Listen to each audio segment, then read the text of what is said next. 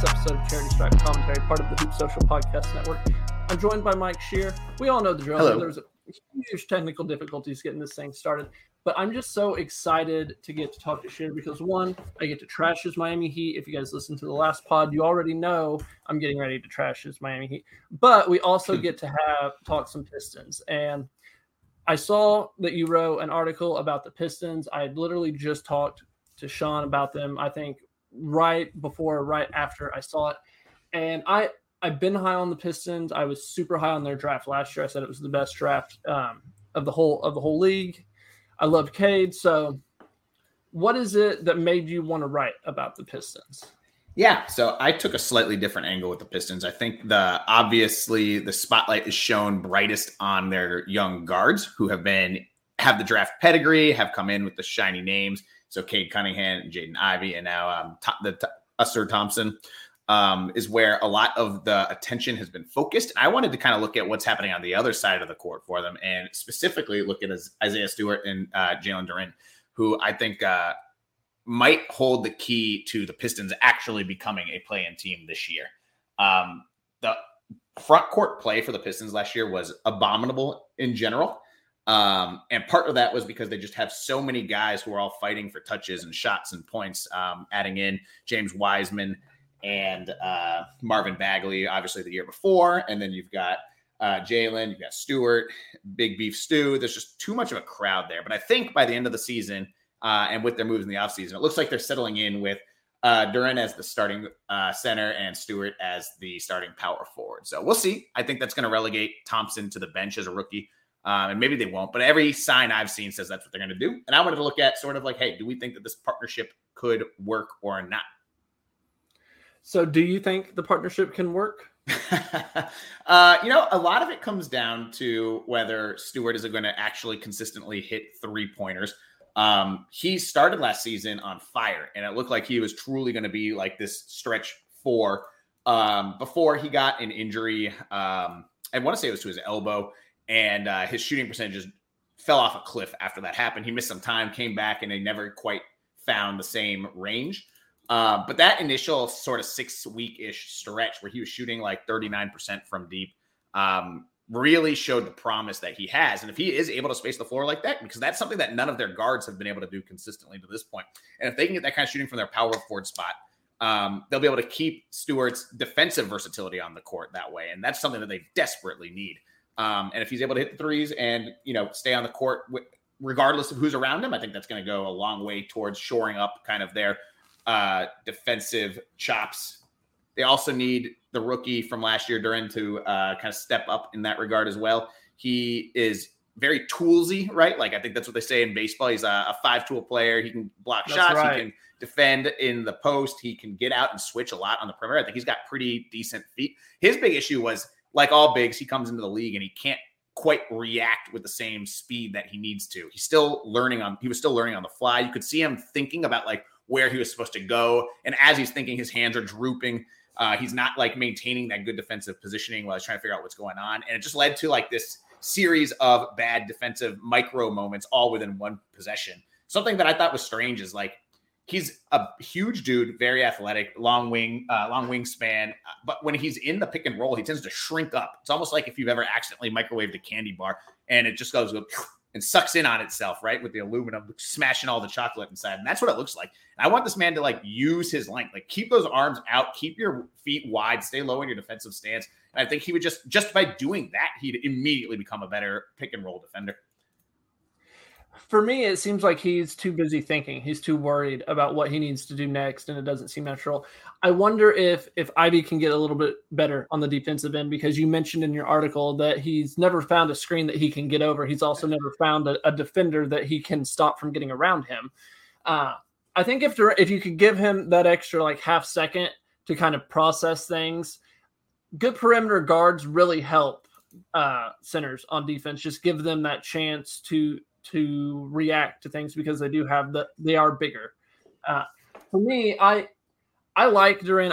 I've been high on him since before he got drafted. I look at him, and again, you made the same comparison. I look at him as like maybe the next version of Bam down in Miami that you love so much. slightly undersized, but he can do a little bit of everything. He can pass a little bit. He can shoot, just like maybe. Great passer, I think he only averaged like a assist per game last year, but I think it's probably his right now. He has great vision. Skill. He does, yeah. Yes, and it's weird because he reads the floor quickly on offense. He just doesn't quite do it on defense yet, and I think that is an unusual dynamic. Right, and for me, I think that's part of just being uncomfortable. Again, going from college to the pros, that's the difference in speed, having to process that, along with not having any defenders that can slow down anyone at all. I feel like that's just a recipe for disaster, because in college, he also had defenders in front of him that could slow the guys down. It wasn't like they were coming down 100 miles an hour. I'm more worried about Stewart and Duren on the defensive end, to be honest. You mentioned how many corner threes Stewart gives up on the defensive end when he's the power forward. I don't know what his wingspan is, whether it's a positive or a negative, but for me, and again, maybe this gets fixed when you have better, I think Cade is going to be a better defender. I think he's really going to help the defense out, even if it's just kind of being in the right spot and having all of that size, like Luka, kind of how like Luka's effective-ish on the defensive end. I think Cade's going to be helped, but what do you think is going to happen on the defensive end with Cade coming back? Do you think Stewart, they'll be able to kind of fix that corner three problem? Are they going to go the Milwaukee Bucks of years prior and say, we're going to let teams shoot the three and just guard the paint and not let you get to the rim? Because it seems like that was what they did last year. You brought up their rim numbers, and Stewart doesn't let guys get to the rim, but man, does he give up corner threes. Yeah, and I think so he has a huge wingspan. I think it's like 7'4".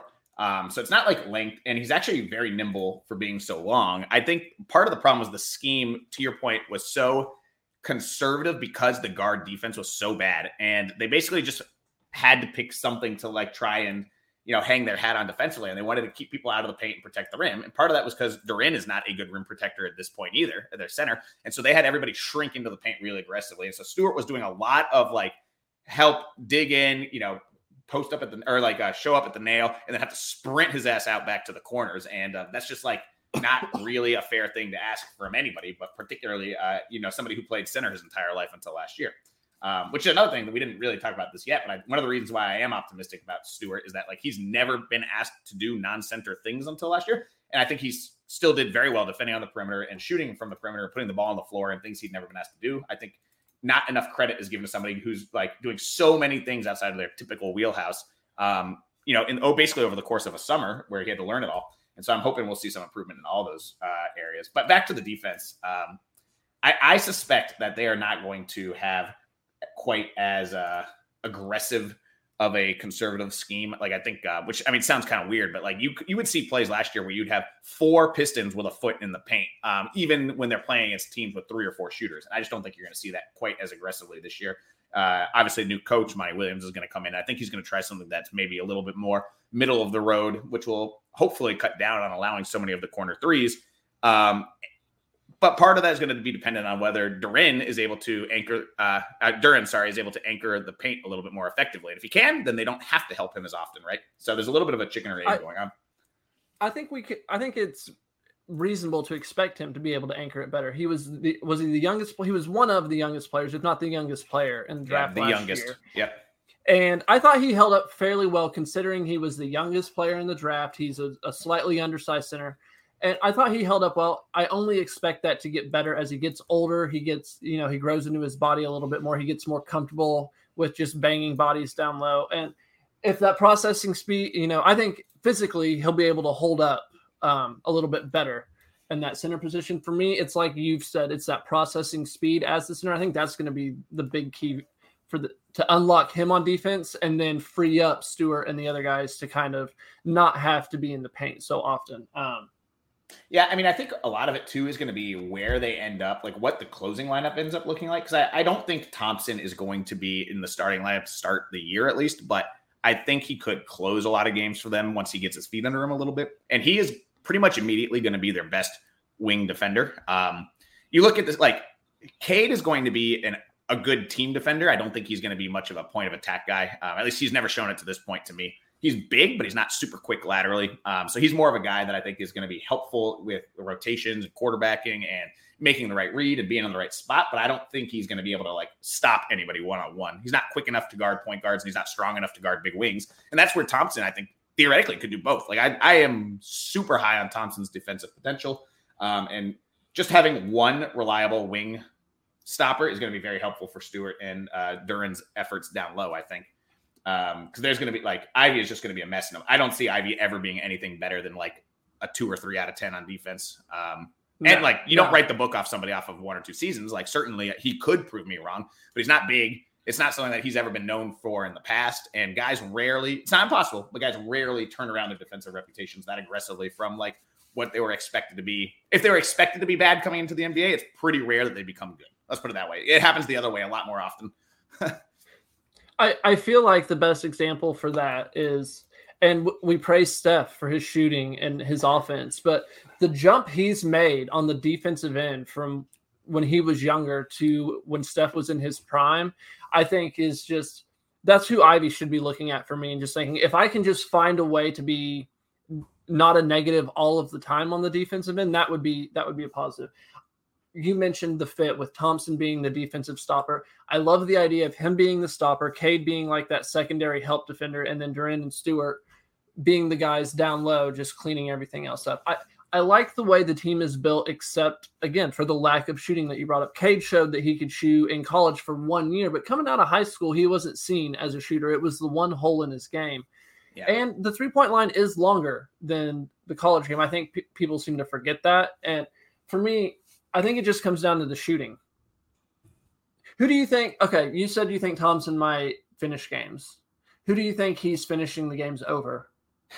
Because I assume we have Ivy, Cade, Ivy, Bogdanovich, Stewart, and I wouldn't Duren? assume Ivy is going to close. Not if they're trying to do games that. Oh, matter. I was going starters. But I'm talking about for closing. Like it would not shock me if Ivy ends up on the bench for the closing. Okay, so you think Ivy would be the guy, and then Cade can just shift down to that point guard role. Bogdanovich can handle the ball a little bit. I like that. I've become a big proponent, and you need to have 2+ ball handlers / playmakers on the floor pretty much at all times these days. I think the days of the Harden one-man ISO show are over in terms of the productive offense, but I just like the way the Pistons are built. I like the way things have come together, even if, as you mentioned in your article, they have overinvested in the backup bigs with Wiseman and Bagley trying to strike gold. I'm less worried about that, to be honest with you. I think we're going to see Wiseman mothballed pretty quick this year. I don't think he's like, I don't have any sourcing or reporting for that, but everything that I can looking at this roster, everything I can see, he's always going to be the odd man out, or at least he always should be the odd man out. I don't remember them giving up a bunch of assets for either of them. And also, so it's not like a sunk cost. Yeah, he was a buy low. Like it was worth a shot. I think everybody agreed it was worth a shot, and then it hasn't panned out, and it doesn't look like it's going to. I'm not bullish on Wiseman's career in general, and in some ways, I think it's not a perfect comparison, but I see a lot of there's a little bit of Killian Hayes in there too, where he's got one skill. In Hayes' case, I think it's perimeter defense. In Wiseman's case, it's more post scoring, where you see where there is upside, where they could be really good at it if they're given consistent minutes, but they both just lack so much, basically anything else besides those things. And you're like, okay, yeah, I just don't see you becoming well-rounded enough to make real minutes on a team, even a team that's just trying to make the plan.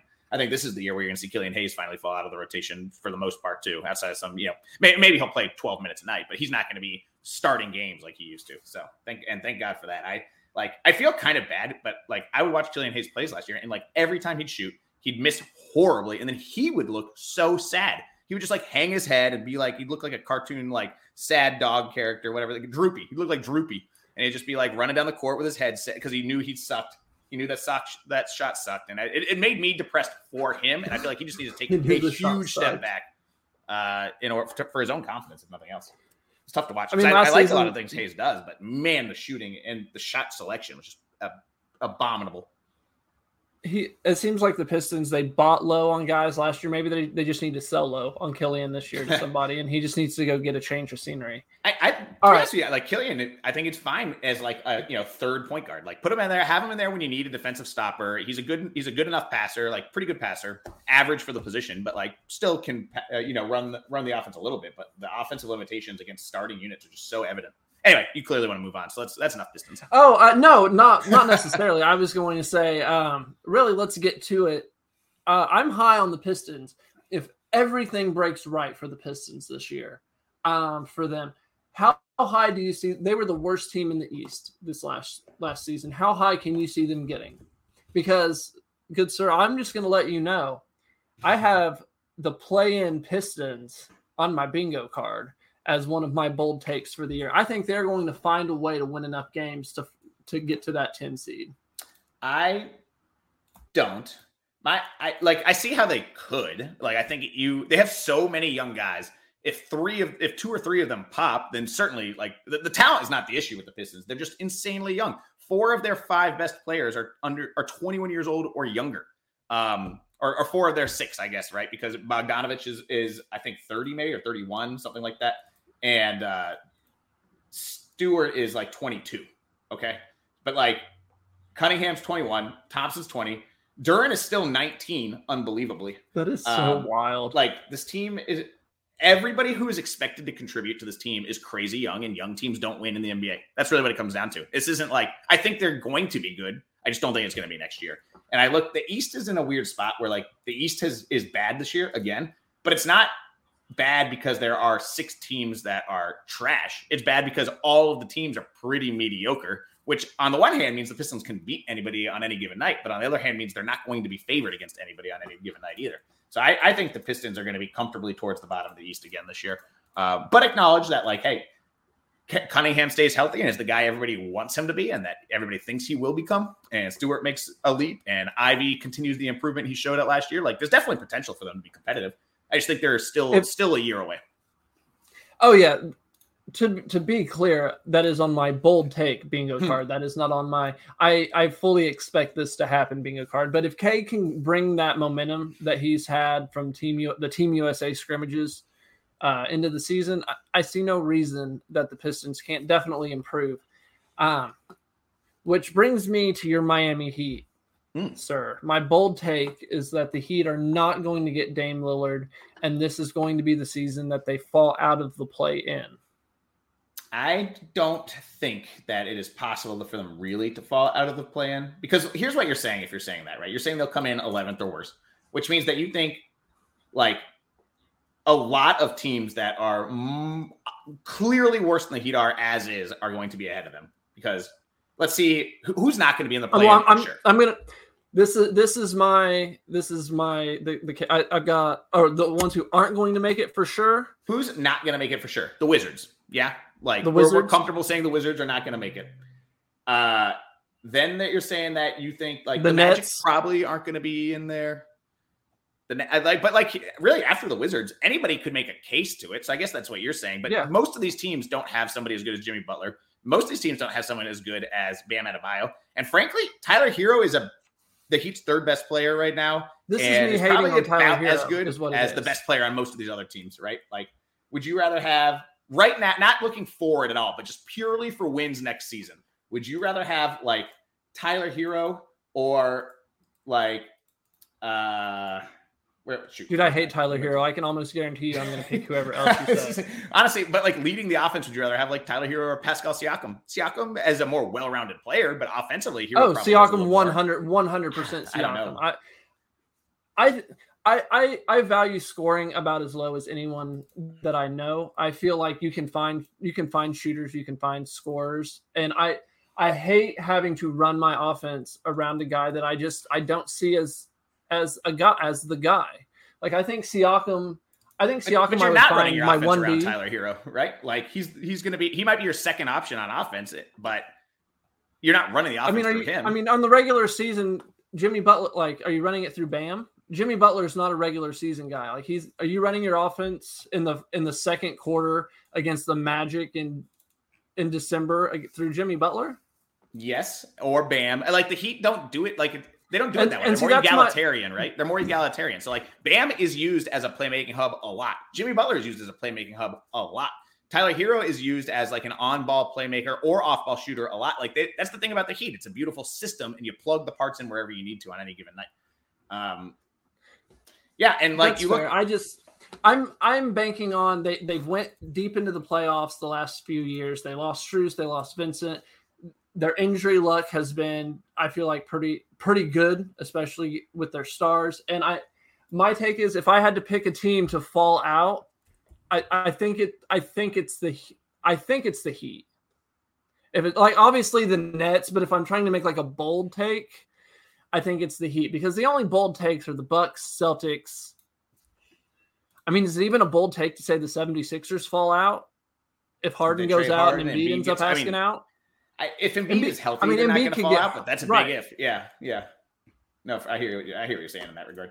The East is just so ugly this year. Like the teams are just so bad. Bad's not quite the right way to say it. They're just so much worse than they have been the last couple of years. Mediocre. Yeah. This is gonna be a tough year in the East, I think. And like, it's not that the teams are bad. Exactly like you're saying, they're just mediocre. And like, I don't know. I'm looking at the. Well, you're about my age. Do you remember in the NFL when we had like that golden age of like we had Manning and Rivers and Brady and Breeze, and we had all of these great quarterbacks, and then there was like they were great and they were young, and then it was like 6-7 years later, the new quarterbacks hadn't like come on yet, and we still had all these great quarterbacks, but they weren't quite the same. I feel like it's the same with these teams. Like the Bucks have gotten run down with injuries and Giannis. The Celtics have traded Marcus Smart for like it's all just it's all the same, but just a little different. No, I think it's a good comparison. Yeah, man, it's the play-in is going to be brutal. Like some of the teams. Would you feel better about this bold take? One of the Heat or the Knicks will not make the play-in. Yeah, I mean the math says that is a better one. Obviously, I still think that both those teams are better than like the Hawks. I'm not a big Hawks guy, even though Trae Young. I don't count the Hawks as a team that matters. I am so out on the Hawks. I think the Raptors are going to fall out. I don't think the Raptors are going to make it. I don't think the Pacers are going to make it. I don't think the Pacers. You don't think the Pacers are going to make it? They didn't make it last year. Sorry, I meant when I said make it, I mean over the Heat. Like I think the Heat are going to be better than the Wizards, better than the Pistons, better than the Magic. I think those three are pretty incontroversial. I think they're going to be better than the Raptors. I think they're going to be better than the Hawks. I think they're going to be better than the Bulls. I think they're going to be probably better than the Nets. I think the Heat are probably going to end up in 6, 7, 8-ish range. And like I was higher on them last year than they ended up being. But they ended up as 8 last year. Like it's hard for me to see them falling below so many of these other teams that don't have the top level talent. I mean, honestly, they were 7 last year. They weren't even 8 last year. They were the 7 seed in the regular season, and they were significantly better than the 8 seed. Like the East, there was a top 7. You're right, but they just got stuck in the play-in. Yeah, and really, honestly, at the final standings, not the regular season standings. Yeah, you're right. Right. Honestly, for me, it's more I just see them. I see them fading with how many players they've lost over the years. I'm not sold on Tyler Hero, and I just think that with it being a bold take, I want it like saying the Hawks aren't going to make it. That's not a bold take. That's a take on a regular Tuesday. Well, people are higher on the Hawks than me. I am just not a fan of the Hawks, but I don't know. We'll see. I think so. What happens then if they get Lillard? Let's say they have to give up Hero, but they keep Duncan and they keep Caleb Martin, and they have to give up Hero and maybe Lowry, and then Jovic and Jaquez and whatever else you want. But let's say they keep. It'll be Lillard. So the starting 5 would be Lillard, Butler, Bam, I guess Kevin Love. And Josh Richardson. And then the bench would be Robinson, Caleb Martin, Haywood Highsmith, and then like a big drop off after those 3. I mean, I think it makes them one of the clear favorites with the Bucks and the Celtics. The 76ers are like that fringe contender depending on Harden. Right. And I mean, I know we want to just write them off, but they were right there in Game 6 of beating the Celtics last year. Like, I know Embiid is so good. I hate to even not call them like legit contenders, but if the Heat can add Lillard, I think he puts them up there with the Bucks and the Celtics because I think that's the class of the East for me personally. But again, I think they're right there. And honestly, if Butler and Bam are healthy, I think they're still going to be, like you said, right there in the mix. That 5, 6, 7. Thibodeau has been in New York for a few years now. I kind of expect them to go backwards a little bit just from the miles. But bringing in, was it DiVincenzo they brought in? Yep. I think that is going to help revitalize the group. as much as we love to watch the things, we don't see the chemistry side of things. We don't see the back side of it as much.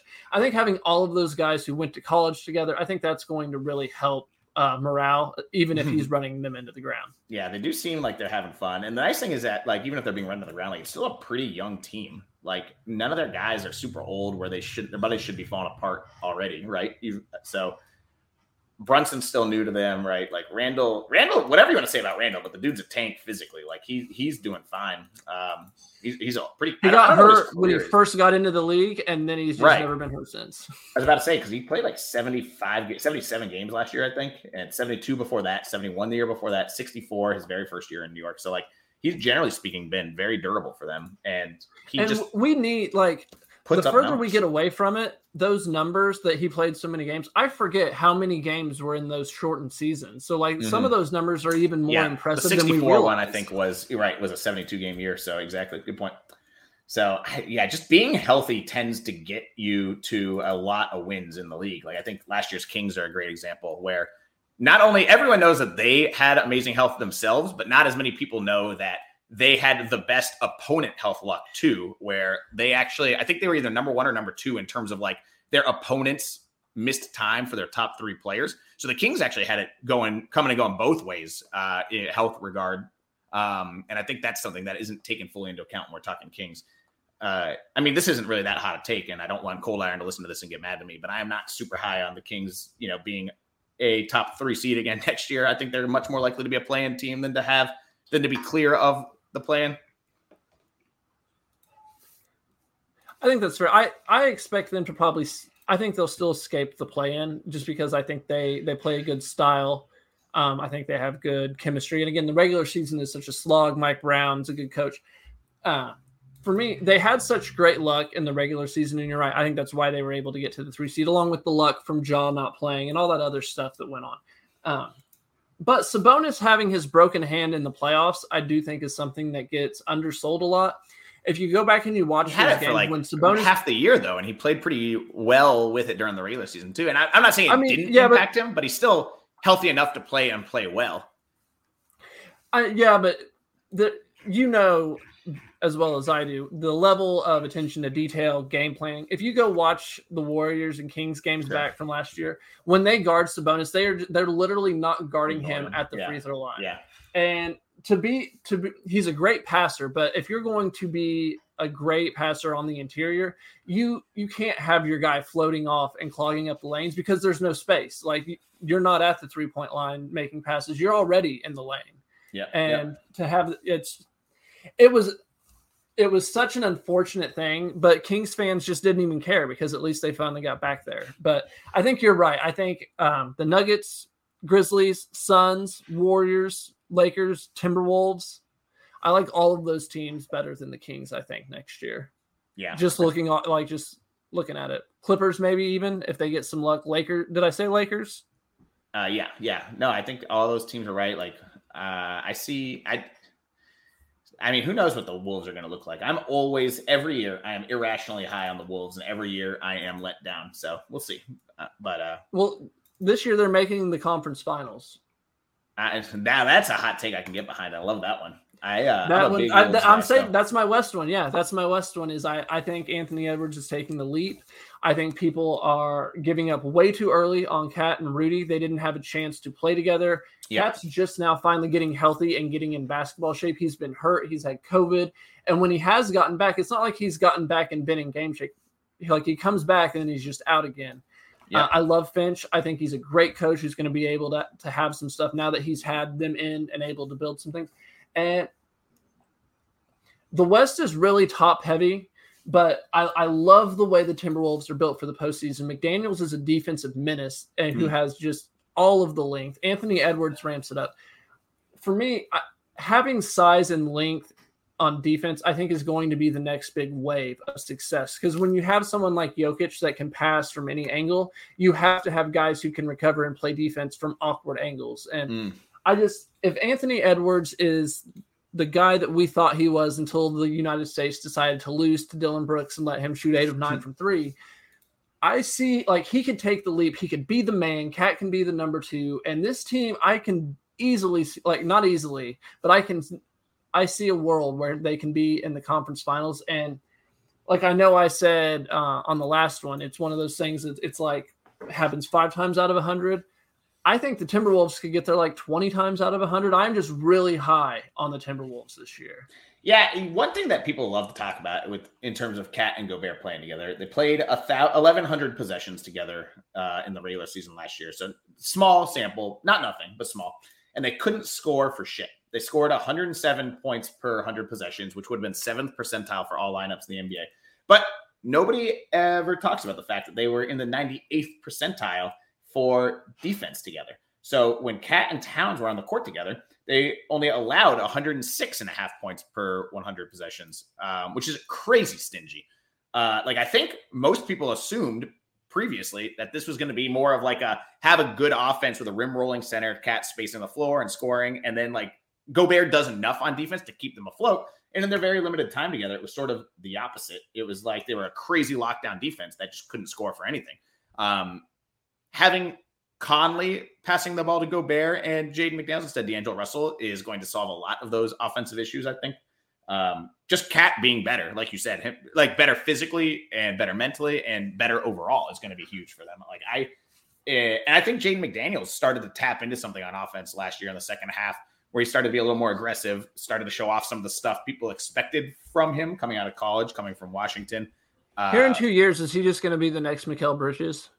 I think his ceiling is high. Listen, okay, so you want hot takes. My hot take here is I think that Mikal Bridges is probably one of the most overrated perimeter defenders in the NBA. And I say that as someone who put him, I want to say second team all defense a couple of years ago. And I thought he was really good. And last year I thought he fell off, like same as Marcus Smart. I thought they fell off cliffs defensively.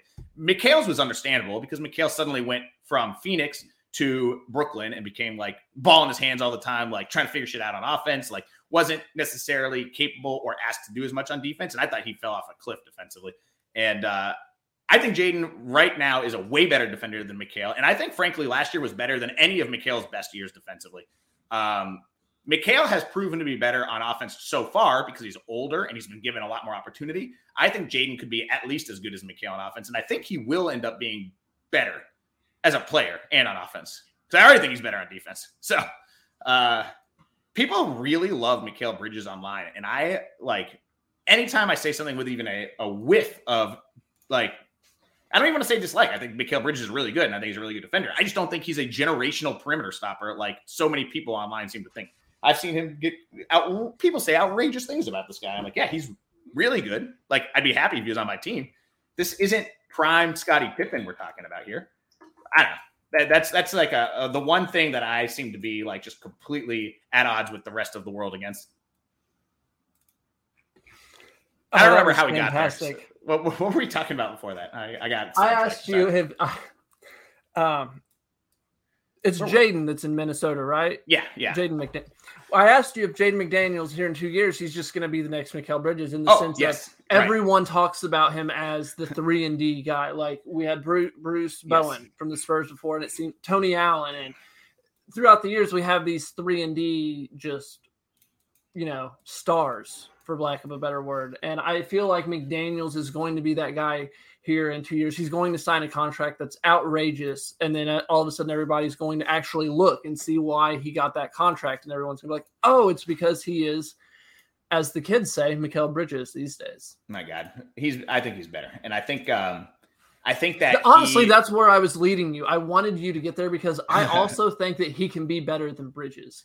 I think Bridges going to Brooklyn and having to be the number one offensive option has shown that his role really is the 3-and-D plus. Like, yeah. And maybe that's all Jaden's is going to be too. Like, I think Bridges is like a better, more comfortable shooter right now. And I think that matters a lot. And I think Bridges is also a very good cutter in a way that Jaden is growing into. But I think Jaden has a lot more promise just by being a lot more athletic and a lot bigger. And I think Jaden's feel for the game is going to eventually be higher. Again, we're comparing two players with different career trajectories. And I think Mikal has, to his credit, developed really well along all these things pretty linearly year after year. And I think Jaden has done the same. And I think Jaden, as he gets a couple more years older, will eventually surpass that 3-and-D label. And I think I don't know if he will ever get here because he's got a nice handle. He's got a nice feel for the game, but he's not super fluid on offense yet, if that makes sense. A lot of the times it feels like he's pressing buttons on like a 2K controller where he's like, here's the in and out dribble. Here's the button to pass to the corner. Here's the button to shoot a floater. And it's not necessarily as fluid as it could be, but I think he can get there. Like, I think that's something that he has improved dramatically. And as he's gotten the ball a little bit more, people talk about the D'Angelo Russell, Mike Conley thing and how much it made a difference for Gobert. Like, D'Angelo Russell was like very frustrated with Gobert's bad hands and inability to be in the right places at times. And he was not quiet about that. And Conley obviously is good chemistry with Gobert from their time in Utah. But I think it actually made almost as big of an impact on Jaden. I think just having a more willing ball mover to put Jaden in the right spots and find him, and even to seed a little bit of playmaking to Jaden. I think that was huge for his development. And I'm curious to see how far he can take it this year on a team that when Cat's healthy, when Edwards is healthy, like, they're just going to absorb so much of the offensive share. I don't know what that leaves left over for Jaden. And last thought, because I've said a lot of words in a row, some of them contradictory, but I think there is definitely like I say in my article about Jaden McDaniels, like, there's a circular reference error a little bit in Minnesota for people who do a lot of Excel work. Like, they'll like that one. Basically, the team's willingness to move on from Cat, I think, is going to be highly tied to how much Jaden McDaniels develops. And if he looks like a guy who can be a legitimate second offensive option on offense next to Edwards, I think that would make them much more likely to move on from Cat. The flip side of that is, like, they're not going to know if Jaden can be that guy unless he's given a lot more opportunity, which he won't get while Cat is there.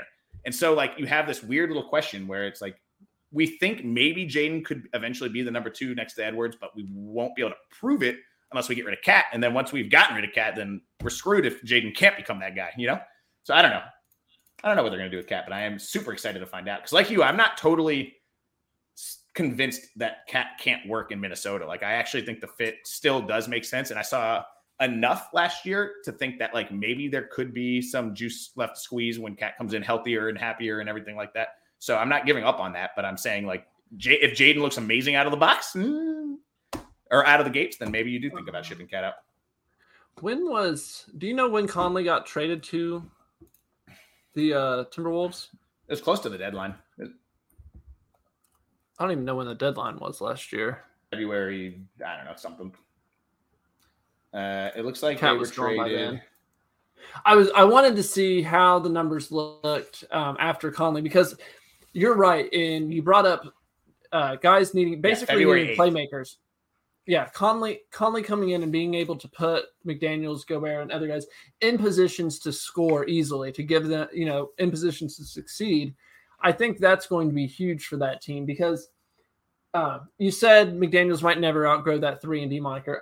When I said 3-and-D plus, for me, that's what I see for him. When I say plus, I mean a guy who he can do a little bit on the offense, like he can create a little bit, he can pass a little bit, but he's not someone you want to have those them doing those roles be something your offense is dependent on.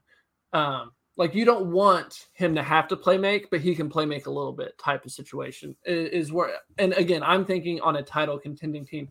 Sure, he could do the Jeremy Grant and go sign with the whoever the Pistons are now from back then, and go be a guy who gets a bunch of usage. But for me, I just see him as this new wave lockdown defender who's going to be super versatile. And honestly, as much as me and you both have talked, we think Cat and Gobert can work together. He's going to be a great 4 beside either of those guys. Mm-hmm. Yeah. I think, one of the other things with the Wolves is, like, they actually have pretty good depth now. And more importantly for me, like, I think they have a lot of pieces that can be very positionally versatile. And that is super important for me when I think about what's the recipe for playoff success. It's having guys who can slide up and down a position. And I think the great example of that last year is Cleveland getting just mollywopped by the Knicks in the first round, which was, a little bit like, people thought that was a pretty even series coming in. And then obviously it was not even at all. And people are like, oh, it's because the Cavs couldn't find the 5th starter. And what I said was, that's not exactly true. That is the outcome because their other 4 guys could only play those exact positions. Allen can only play center. Mobley can only play power forward.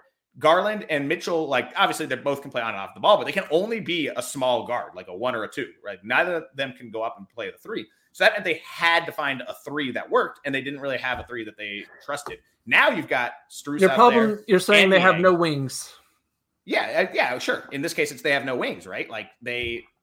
But now you've got Strus and you have Niang, and Niang is like wing-ish, right? He's more of a big that can shoot, but like I think Mobley, in theory, could play more 3 if he's able to shoot a little bit better, which will help them. Like I think he is going to become more versatile.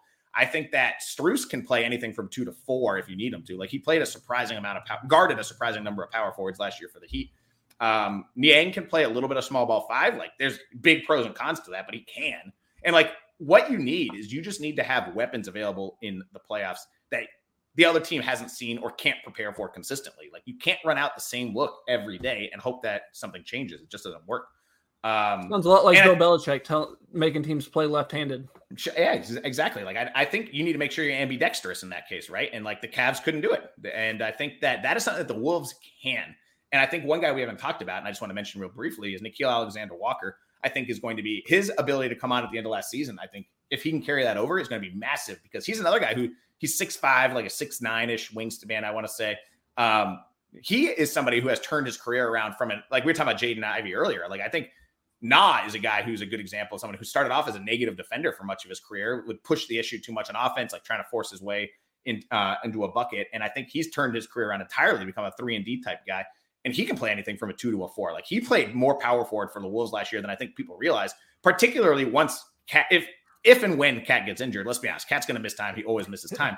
Having the ability to have a 4 that can legitimately shoot, and Jaden, can do some of that too, obviously. Kyle Anderson can do some of that, but Na is a better, more willing shooter, and he's just strong and big enough to play spot minutes at the 4. And like those are the kind of like mix and match pieces that I think you have to have in the playoffs, way more than you need in the regular season.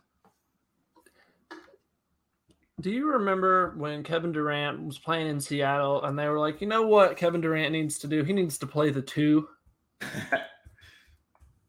Were you a fan of that? Yes. I assumed you were because when you said Mobley needs to play the 3, that was the immediate flash that went in my head, KD playing the 2 in Seattle. And I don't know that he's ever going to be able to shoot enough to do it, but I loved when they had Lauri Markkanen at the 3 there in Cleveland, and they played all 3 of them together. I think Mobley is good enough on defense that he could pull it off. And yes, I did the Alonzo Mourning. You said it, I did the no head shake, and then I'm like, yeah, no, because for me, it's are they going to have to get rid of Allen and move Mobley to the 5? But if he can get that shooting, he'd have to have the shooting really to get the 3, unless you just find a knockdown 4. And that's just not Kevin Love anymore. Because when I'm envisioning Mobley at the 3, I mean, like you said, like defensively, he can guard 3s, I think.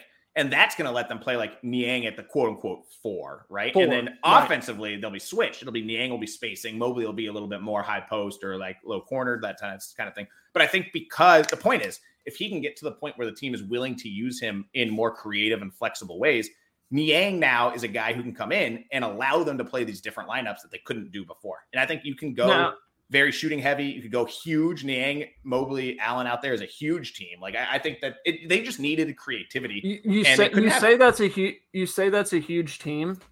The reason they lost last year is because they couldn't rebound the ball.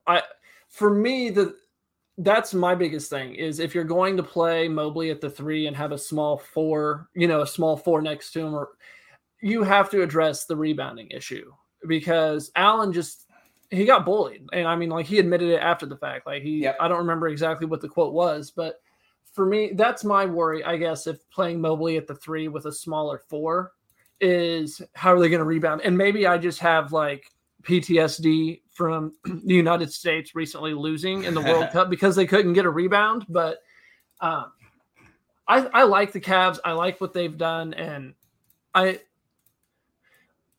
it's funny for me, like they traded for Mitchell and it just accelerated the timeline so much. It went from, man, this is a fun young team like the Magic are now, like the Pacers are now, to immediately we have to get going.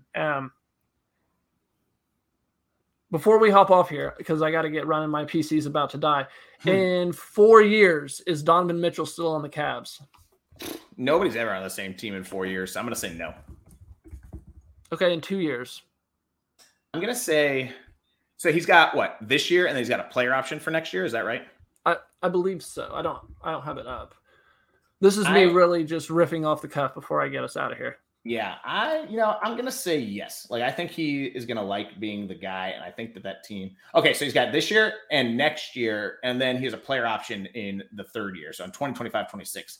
So the question is he going to pick up that player option or not? Which he obviously won't, right? He's going to turn it down. And will he want to stay with Cleveland? Oof, that's tough, man. I think it's so his next contract. Do you think he is on the Cavs? And I'm going to say, I would say no, probably, but that's just playing the odds. I'm also going to say, I'm going to say no too, because for me, I feel like if they get to be super successful, I feel like Garland has to step forward and Mitchell has to take a step back. Yeah. And in that case, I don't think Mitchell wants to be there. I don't agree with that 100%. I think there's room for Garland to step forward and Mitchell to stay where he is. Like, I think Mitchell is probably a better – people are a little too low on Mitchell right now, I think. I think Mitchell is probably a better player now than Garland will ever be. And I hate saying that because I love Garland. I love watching him play. He's a Vanderbilt guy. So, like, he's a good Commodore, which I always like. But I think that Garland is not going to eventually be like a playoff number one guy. Maybe you think Mobley can get there. I'm not as convinced on offense. I think Mobley's going to be more like a Bam type offensively, but like I think Mitchell can be that guy. I think Mitchell's still 27, just turned 27 like a week ago. I think he can be the best offensive player on a team that has huge playoff success. And he's had some really bad playoff moments, but he's had some really good playoff moments. He's had some insane playoff series too, right? Like it's not, you get all or nothing with Donovan Mitchell. And I tend to be a little more optimistic about his ability to perform in the playoffs than most people are, I think. You might be right.